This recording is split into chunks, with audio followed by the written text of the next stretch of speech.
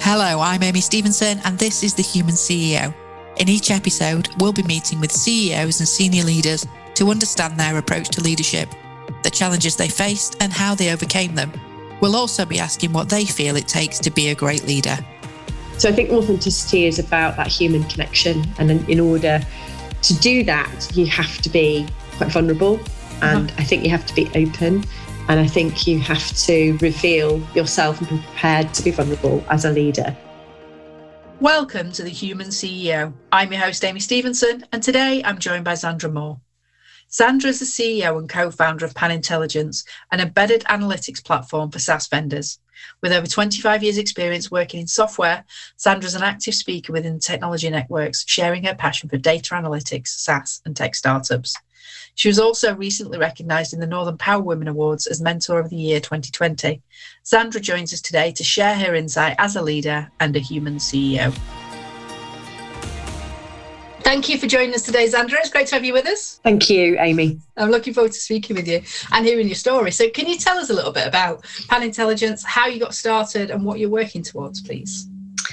Yeah, absolutely. So Panintelligence is a software business, and we're in the business of making data insights easy for anybody to consume and tailor to whatever their needs are. So if you imagine turning every citizen, every person into a data scientist, if you know what I mean. Mm-hmm. So making data easy to access, easy to use. So a technology that does that. So we're selling globally. So as a technology company, all of our customers are also technology companies. So they tend to take our technology and put it inside their technology. And that's how people kind of use us inside other platforms, other solutions.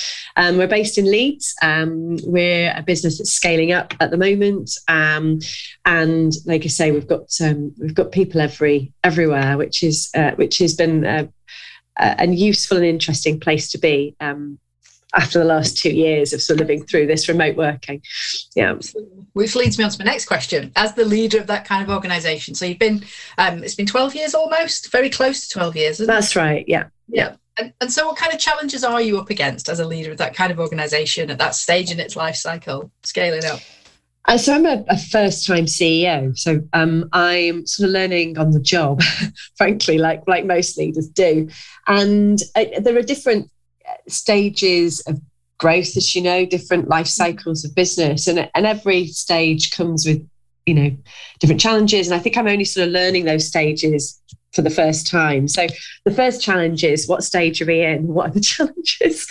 And understanding those, actually. And then once you know what the challenges are, it's easier to kind of lean into addressing those or finding out what help you need or who can help you with those challenges. Because let's face it, you're not the first person to go through them. So you've just got to find the people that maybe a few steps ahead of you or have been there before to sort of give you some of their kind of sage insights and experiences, but the first thing is you've got to know what the challenge is, and that actually can be the hardest part of knowing what the problem is. The rest, I think, can be easier. Yeah, absolutely. And so can you tell us a bit about your journey into leadership then? Was it always going to be the plan that you were chief exec, or did you just find something you were particularly passionate about? I'm an accidental everything, really. I'm an accidental leader, accidental founder, accidental landlady when, bought my first house, never sold it, started to rent it, and then suddenly became a sort of a landlady without intention, and many things. I think I wasn't an accidental mom. That was very intentional. I mean, my husband did decide to have a family, but most things I sort of have come to me as I've let those opportunities emerge, and I've just rolled with it. So no, I never set out to be a CEO. I did set out to be in the technology industry. I always wanted, because my mum did, and sort of she led the way. She was a fantastic role model, my mum, and therefore I got the bug from her, really, of being in tech. She also sort of lit the fire of, building your own, as in she never really had a piece of the pie. She made a lot of other people very successful and wealthy, but didn't get the same benefit. So she sort of saw that, and I think has always encouraged me to make sure that I don't miss that opportunity. So creating my own business, having, being a founder, a CEO, a shareholder, an owner, and being able to kind of grow something for myself and with the team had an attraction, really. But but it wasn't something I kind of set out to do. It did just sort of happen, really. As a leader, I'd been sort of in management roles from my 20s, but I wouldn't say I've really been a leader, and I do think there's a difference, or certainly was for me anyway. I didn't really become a leader in the truest sense as to how I feel it until I was running my own business. I think that's when you really think very carefully about how you set the tone and the strategy and the communication and the and it sort of does stop with you at that point. And I think certainly, I know you're a leader in lots of domains, but for me, I think I only started to feel like a leader at that point, rightly or wrongly. And why was that, do you think? Was it because the book clearly stopped with you when you became a CEO? Or? Yeah, I mean, you are, as a manager, a leader in your own way, and you do set the tone and lead by example. But I think this kind of idea of really feeling like it's yours to take responsibility for, when there is nobody kind of setting that tone, that direction above you, you can completely own it. It is completely yours to own and therefore define, and therefore it is your success ultimately. When others when you're falling underneath someone's strategy, mission, vision, culture, whatever that might be, you have to align with that. And if you don't 100% align with it, then sometimes I think it could be hard to fully lead authentically as yourself. So I think to be an authentic leader, if you're not setting that kind of tone or have control to set that tone, I think there's always a little bit of compromise somewhere. I don't know. That's a sort of feeling for me anyway. It's an interesting distinction to make. And you mentioned authenticity. Do you think that there are characteristics that all leaders need to have in order to be successful, or is it case by case? So I have sort of two angles on this. The first is I practice strengths leadership. I strengths finders assessments I do with every single member of my team, and we look at those strengths and talk about strengths as weaknesses, and actually building people around their strengths and helping them lean into their strengths. And the first thing is a bit like challenges. Knowing what they are is the biggest challenge. Knowing what your strengths are is also the key to understanding the areas for development and improvement, but also is the key to having the best possible sort of working teams and working relationships. So, and because everybody therefore is unique because of those strengths, actually what's more important, I think, is that as a leader, that you understand those, play to those, and also understand what you're not good at and build those things around you. So I think everybody is unique, and therefore we'll build teams around them in a unique way to their own strengths. Yeah. But equally, I do think there are things which it is valuable for a leader to work to practice, even if it isn't natural to them. I think that is self-understanding. So what are your strengths, what are your weaknesses, I think is critically important. Servant leadership, for me, works. I'm not saying that it's the only way, but I think there is styles of leaderships that will work differently for different people based on their strengths and characteristics. Mm-hmm. So I think knowing who you are, knowing your strengths and your weaknesses enables you to adopt a style of leadership that works for you, that others can then fit in around, that works for them. I think that's, for me, the number one. So being able to kind of constantly ask yourself, who am I, and what do I bring to every interaction and every relationship that may hold us back or may enable success. And then secondly, I think as part of that, there's a real kind of value in checking in with knowing who you are, but that authentic self. And what I mean by that is it's not about your skills and your characteristics and your talents. It is about checking that you're not holding the essence of you away from all relationships. So it's great to have an understanding, but are you operating transparently, openly, with clarity, and being the human you in those situations, not just kind of putting yourself in a box going, I'm one of these, I'm this character, there's a much more humanity to it than just putting yourself in a box and saying, I'm good at that, you're good at that, let's come together. So I think authenticity is about that human connection. And in order to do that, you have to be quite vulnerable. And I think you have to be open. And I think you have to reveal yourself and be prepared to be vulnerable as a leader. So knowing yourself and being prepared to be vulnerable, like getting to true authentic leadership is probably a never-ending goal and task for most leaders, but it should be, an obsessive sort of mission, I think, in my view. But yeah. Yeah, no, there's real power in that vulnerability. As a leader, I think to be able to demonstrate that for your people, that you can be vulnerable and you can hold your hands up and say, not quite sure, especially in the last couple of years, I'm not quite sure what happens next, but here's what we're going to look at. I think that's really powerful, or can be really powerful. And so does your style come from a place? Is it, and you mentioned your mum was a big influence previously. Has there been a piece of advice or an experience that you had earlier in your career that shaped that approach to leadership? Yeah, nature, nurture, right? It's wonderful. How much is it from our foundations and parenting? It's hard, isn't it? And again, part of that journey of knowing self comes from constantly asking yourself why you respond and behave to the things you do and where that's come from.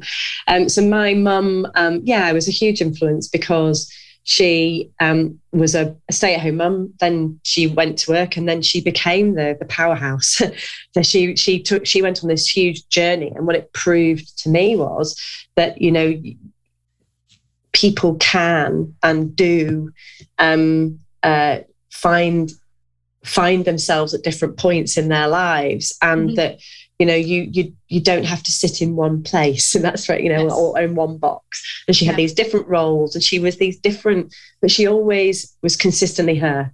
So even when she was a mum, and even when she was sort of transitioning into having this fantastic career and being incredibly successful, she was always this same person. And those consistent values, consistent behaviours was a real foundation for me to recognise the importance and value in staying true to yourself and not compromising on those. You can still be successful and do very well and be you, and that's good enough. Yeah. So I think that was just something I innately know without having feel like I've been taught it, but because she role modelled that brilliantly.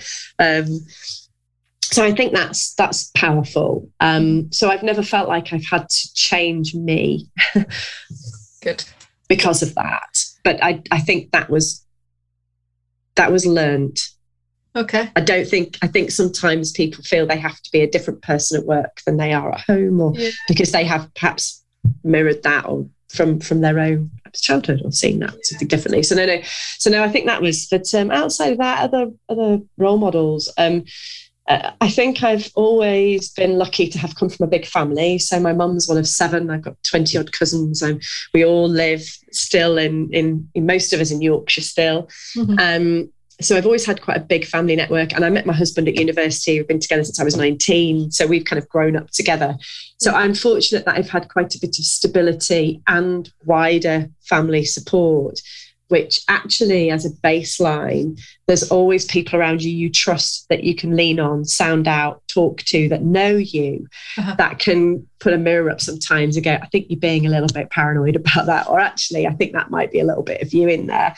And having a network of people you trust, that you can rely on and talk to openly, that you respect and can give you feedback throughout your life, is not something everybody has. And I think it's a great way for you to kind of check in and sound people out to make good decisions for yourself, but also know yourself too. Yeah. And I suppose those people that you do trust, they're the ones that can challenge you, that are brave enough to know that they can say, just hang on a minute. A very matriarchal family. I mean, my mum and her sisters and my cousins, I mean, they're just, I was with my cousin this weekend, and we're talking at just how the sisters together, when they get together, this force of what they're like with each other. I mean, blunt and brutal honesty.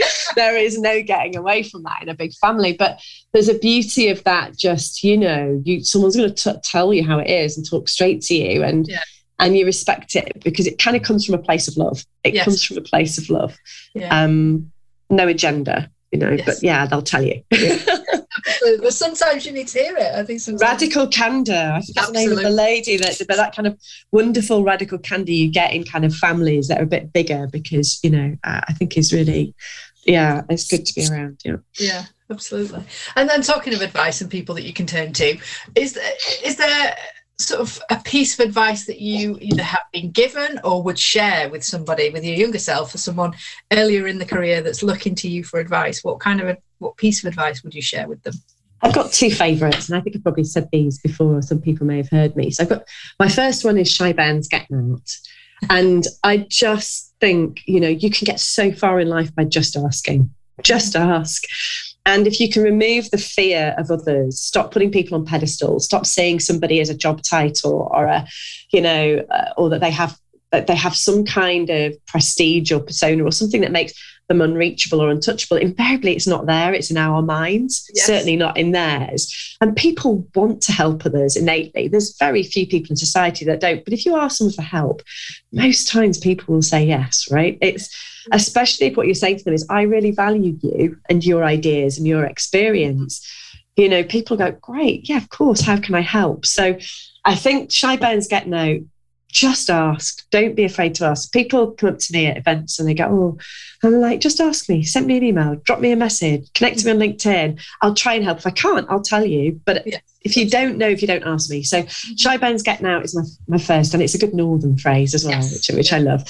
And my second is Givers Gain. And it's the other side of that Shy Bands Getting Out, is whether you're the giver or the receiver of a transaction, never underestimate the power you have to give to others. It doesn't matter if you're a graduate and it's your first year in a job. The new starter that comes in will still look up to you as somebody with more experience that knows that context and domain. So trying to get everybody seeing the value that they have and can give to others means that we can have this much more kind of supportive society where people are not afraid to ask. People are genuinely want to give, but you've got to know that you have something to give first in order to feel like you've got something to contribute. So givers gain, believe that the more you do for others, it will come back at you, and then make sure you ask, because actually most people want to give. That's it. And just that mindset, really. Be prepared to give, to be generous with your time and understand the value of what you've got to offer, and tell people what you've got to offer as well.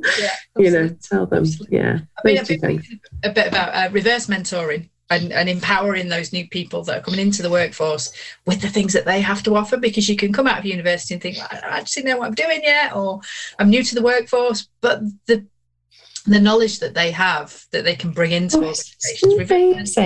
It's amazing. I mean, God, the way they can navigate around the digital ecosystem and the way that they can, the speed at which they can sort of transact digitally is so much faster. They've innately navigate around things that takes me a lot longer. And I look at that speed and I go, maybe I'm never going to be able to do that in the way that they do it. But the fact they can means we just need to be trusting them with the things that then their strengths, right?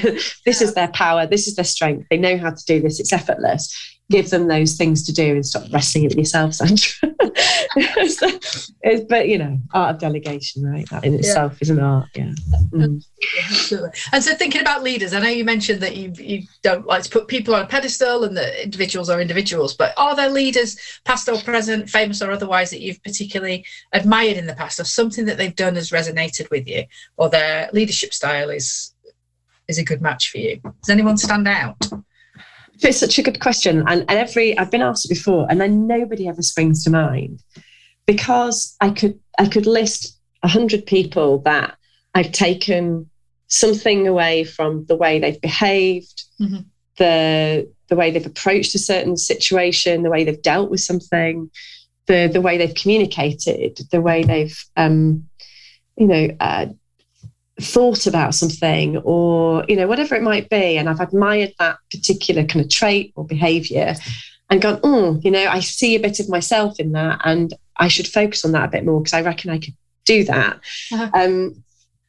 But I can't think of that person. I think mainly because I just genuinely believe I'm me and I'm unique, and I should focus on making me the best I can be and just picking up the bits from others. And I'm not entirely sure focusing on an individual or our leader is always good for people, because I don't think anyone can actually match another human because you're unique. And you may therefore always feel like you're never good enough if you're constantly comparing yourself to a person or even just a small group of people. So no, I don't really. But I do try my hardest to, in every sort of engagement, especially with new people that I meet for the first time, to just be as interested as I possibly can be in them with the time that I've got, right? Because I'm amazed, just even in a half-hour conversation, how much I can pick up or learn from somebody just by asking a couple of questions that just go a little bit deeper than, so tell me what you do. And, so just, and if there's something that I'm puzzling around or a challenge that I'm focusing on, in my mind that week, that month, something that's, I will often, irrespective of who that person is, sort of ask a question that might be related to that and tone it appropriate to the person, because it's some of the insights that some people come up with that have absolutely nothing to do with the business or are relatively inexperienced can be like, of course, that's a really good way of looking at it, or that's a really good way of thinking about it. So I'm always, I think, give people the opportunity to contribute, but you've got to ask, right? You've got to give them the opportunity. Really, I don't know how I got to that answer, really. I think I've just rattled on an answer to your question, but hopefully that was the right context. Absolutely, there is no wrong answer to that question. No. I was interested in the concept of shadow board. You said everybody's got something to contribute. The concept of shadow board, so forming like a youth shadow board within an organisation, I think is absolutely fascinating and probably leans towards what you've just said about everybody. 100%. Yeah. I would, I challenge myself because I don't have anybody under the age of 40 around my board. And I would say the average age is quite a lot higher than that. And most of that is our non-execs, right? Our non-execs are older. The exec team are younger. But do I have a voice around our board table that is under the age of 40 now? And, it's something that I think is really, it's what I'm going to take away from this podcast, actually, is just thinking about, I'm really passionate about diversity, inclusion, and having the voices at the table. And whilst I think we've got a good level of diversity around gender, I don't think we've really got that on background, ethnicity, for example, but certainly not on age, actually. So yeah. Brilliant. Good point.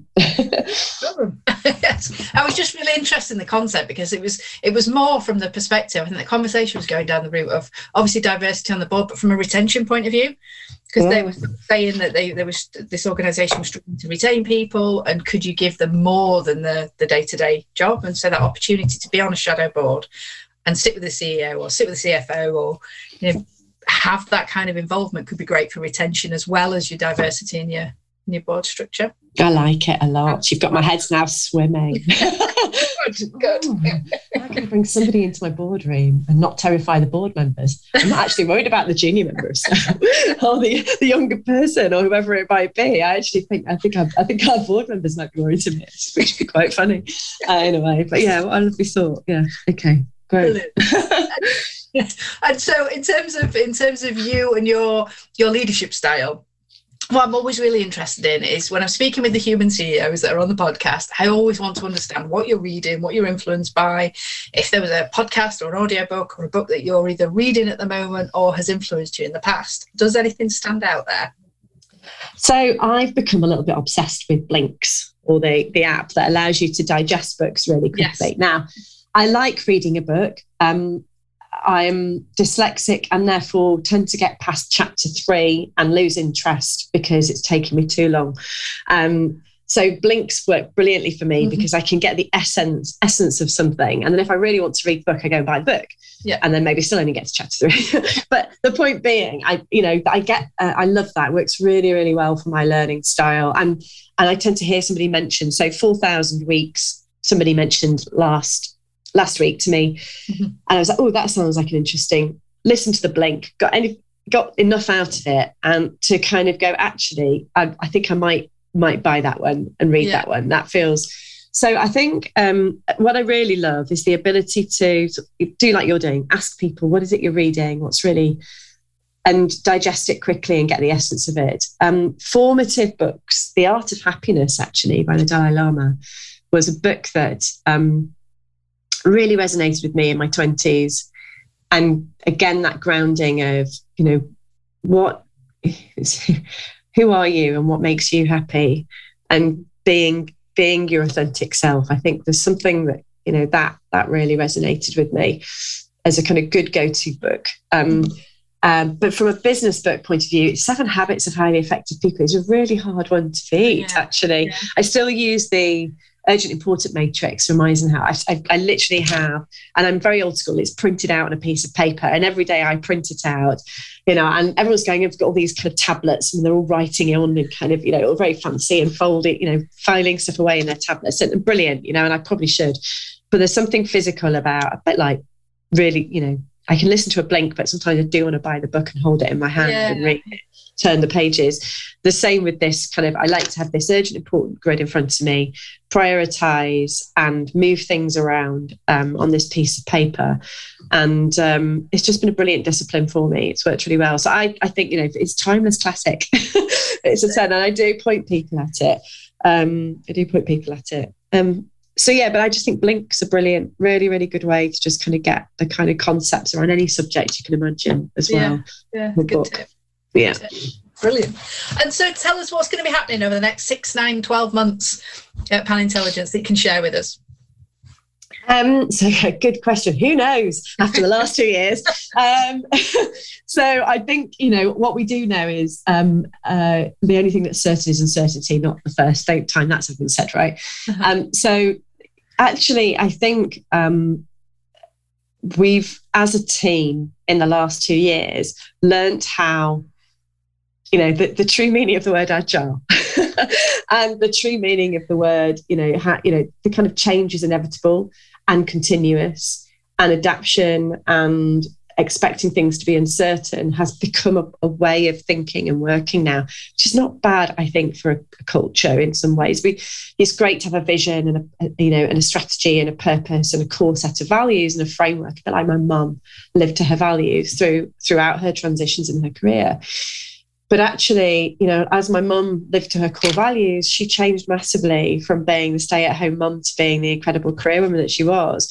So, I think for me, helping my team as the business grows to know what are the things they can rely on that can be the constants, that are important to be the constants. Yeah. And all the things that everyone should expect to change, and helping people find a comfortable place between these are the things that we stand for and who we are and what we're about and who you are and what you're about in this organisation. So a level of safety, but enabling people to also become comfortable with the change and the lack of certainty that I think we're going to continue to live through.